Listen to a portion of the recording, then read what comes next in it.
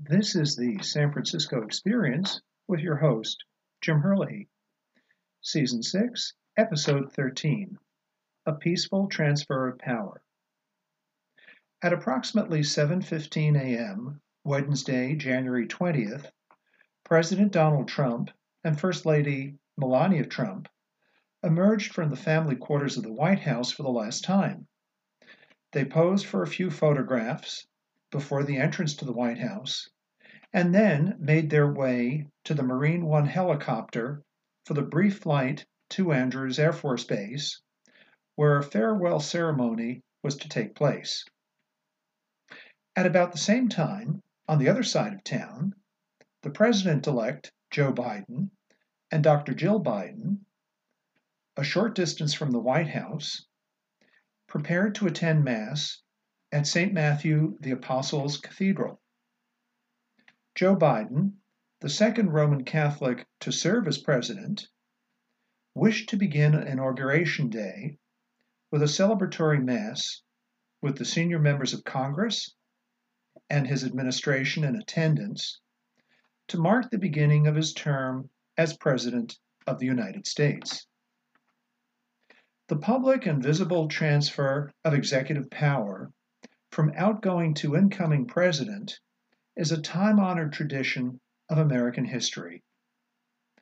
On March 4th, 1801, John Adams, our second President of the United States, quietly left Washington, D.C. in the early hours of the morning. He declined to attend the swearing-in of his erstwhile friend and rival, Thomas Jefferson. While Adams had suffered a humiliating defeat at the hands of Jefferson in the previous November, he was determined that the transfer of power was orderly, peaceful, and without rancor. It was the first such transfer of power between political rivals in the U.S. Constitution and history. And the tradition set that day, 219 years ago, continues to this very day. Since then, every loser of a presidential election has willingly and peacefully surrendered power to the winner, regardless of personal animosity or political differences. Though Adams and Trump did not attend the swearing-in of their successors, a majority of outgoing presidents have attended the inaugurations of their successors. George Herbert Walker Bush began a new tradition of writing a letter of support to his successor. In that case, in 1993, it was Bill Clinton, and he left that letter on the desk, the president's desk, the Resolute desk, which was a gift of Queen Victoria to the President of the United States. He left that letter in the desk in the Oval Office. All presidents since then have continued that same tradition. Donald Trump left such a letter for President Biden, which President Biden described as having been very generous. Andrew Jackson, the seventh president, defeated John Quincy Adams, and Adams, following his own father's example, left Washington, D.C. in the early morning hours of Inauguration Day before the new president was to be sworn in. A mob of 20,000 people flooded into the White House on Inauguration Day to greet the new frontier president, who was actually from Tennessee. That's where our frontier was at the time. And this mob of 20,000 caused so much chaos and broke so much furniture during their greeting of the new president that President Jackson himself was forced to flee the White House through a side door. Andrew Johnson, who had succeeded Abraham Lincoln after Lincoln's assassination, declined to attend U.S. Grant's inauguration in 1869. Eisenhower's hatred of Harry Truman caused him not to enter the White House on January 2nd, and Ike waited outside in his limousine, waiting for President Truman, so the two of them could ride up Pennsylvania Avenue to Capitol Hill for the inauguration of President Eisenhower. So with those traditions in mind, Donald Trump went to Andrews Air Force Base yesterday morning and made a farewell address to his supporters, friends, and family before boarding Air Force One for the last time for the flight to Florida. While Joe Biden, after Mass, was driven with his wife and family in a simple black Chevrolet Suburban SUV, he was driven to the Capitol for the start of the ceremonies.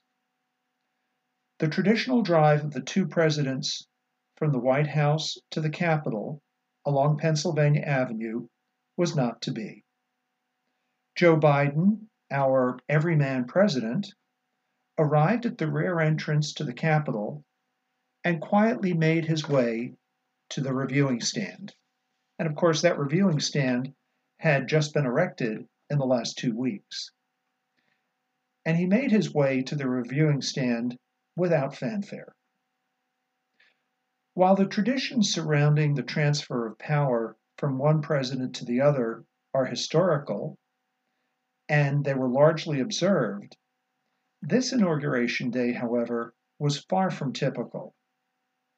As a result of the COVID pandemic, the large crowds of onlookers and supporters who usually congregate on the mall below the reviewing stand to watch the inauguration, and they number in the tens of thousands, this time around, however, they were absent due to social distancing policies because of the pandemic.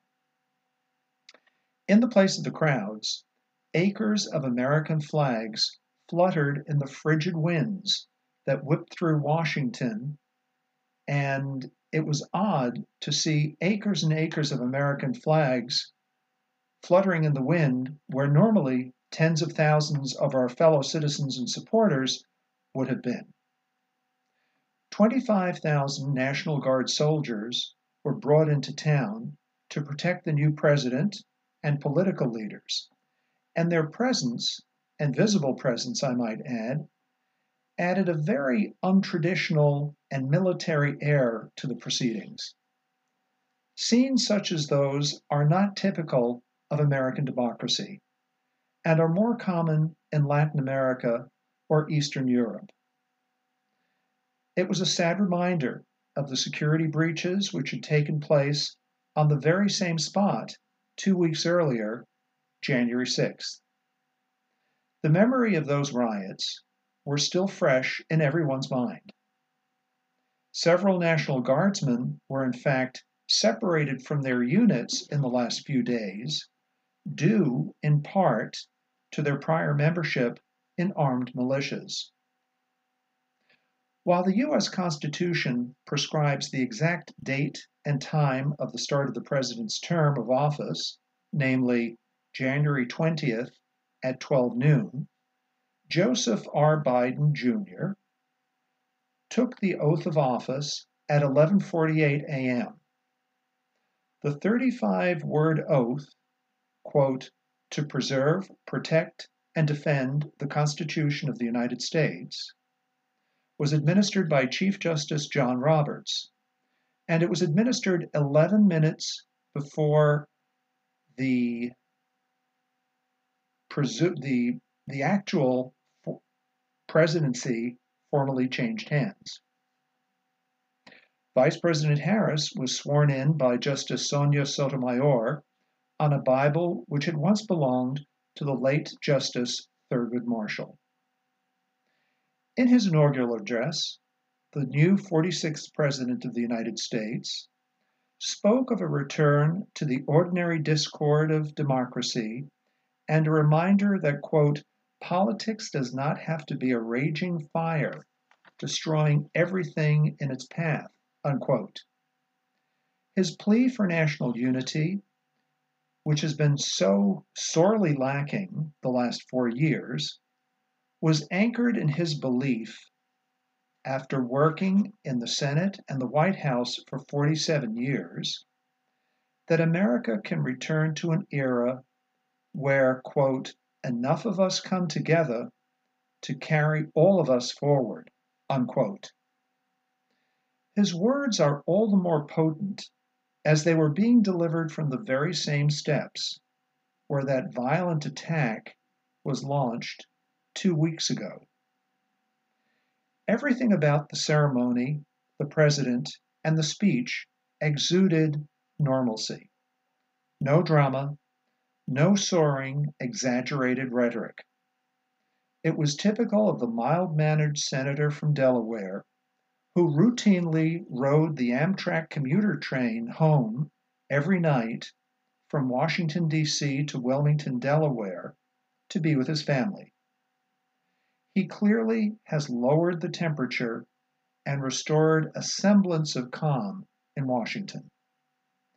Yet he takes office amidst a period of so many traumas, ranging from the pandemic, 400,000 Americans dead as a result of the pandemic, economic dislocation, huge unemployment, and lockdowns.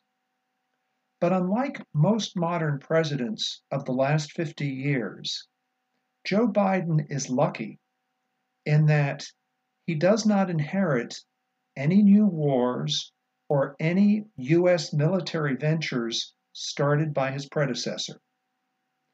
Donald Trump was true to his word in not starting any new foreign military entanglements. So that is one less set of problems for Biden to have to solve and to confront. And he must win over tens of millions of Americans who believe that our electoral process during 2020 was corrupted and compromised by a partisan grab to impose mail-in voting in the largest states in the country and ballot harvesting practices for the benefit of his own party. Not to mention the Senate trial of his predecessor and the possible disqualification of Trump from future office, and all that for a man who won 74 million votes in November when he ran against Joe Biden. Biden's soothing calls for national unity must be followed up by clear and credible actions. Quote, we must end this uncivil war, red against blue, rural versus urban, conservative versus liberal, unquote. And that was what he implored. His 21-minute speech blended high-minded themes with his characteristic folksiness. Like most presidents, Joe Biden will enjoy a honeymoon with the American people. While the American people know the senator and the vice president, he's always been the bridesmaid but never the bride. Now, in 2021, they will have to take their measure of President Biden's actions. They've never seen his actions before because he never actually got to take any. So they will take their measure of President Biden's actions against the rhetoric of his address on Inauguration Day yesterday, January 20th, to see whether he truly is the leader who can bind the wounds that divide us as a nation. His party won wafer-thin majorities in the House and the Senate, which may well evaporate when or if radical legislation comes before them. For instance, the Trump tax cuts are likely to remain in place. The tough China policies and the tariffs against Chinese goods are likely to continue. And opening up the southern border to caravans of undocumented migrants during the COVID pandemic are all unlikely to command Democrat majorities in Congress. But a $1.9 trillion COVID relief package is likely to be enacted at a minimum. At the same time, the push-pull from the AOC squad versus endangered moderate Democrats in the 2022 midterm elections will require Biden to summon up every bit of his legislative compromise skills which he honed during his time in the U.S. Senate. There was no soaring rhetoric in his speech yesterday like JFK's, quote, "We will pay any price, bear any burden to defend the cause of freedom around the world." No, thank you. We don't need that. Those words and those sentiments gave us the Vietnam War and Castro assassination shenanigans, among other things. Biden is a modest man with modest ambitions. A safe pair of hands, as the British say. In fact, his moderate, restrained instincts is what sent the Democratic National Committee rushing to crown him as the nominee last spring when faced with the prospect of Bolshevik Bernie as the Democrat nominee to run against Trump. So is Joe Biden an affable seat warmer for some as yet to be designated younger Democrat candidate? Or can he bring about a generational realignment of American politics for the next 25 years along a liberal platform? And that in the face of the 74 million Trump voters who now appear to be accepting of Donald Trump's populism. It remains to be seen which of the two sides, whether liberalism or populism, is going to become the dominant generational realignment of American politics. But that realignment is underway and it's taking shape. We wish our new president good luck and Godspeed. His success is our success. Please visit our website for blog posts on this and other podcast episodes. The address for the website is www.thesanfranciscoexperiencepodcast.com.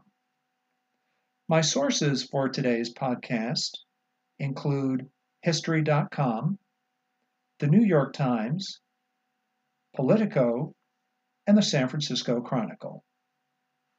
This has been the San Francisco Experience with your host, Jim Herlihy, reporting from San Francisco, America's favorite city.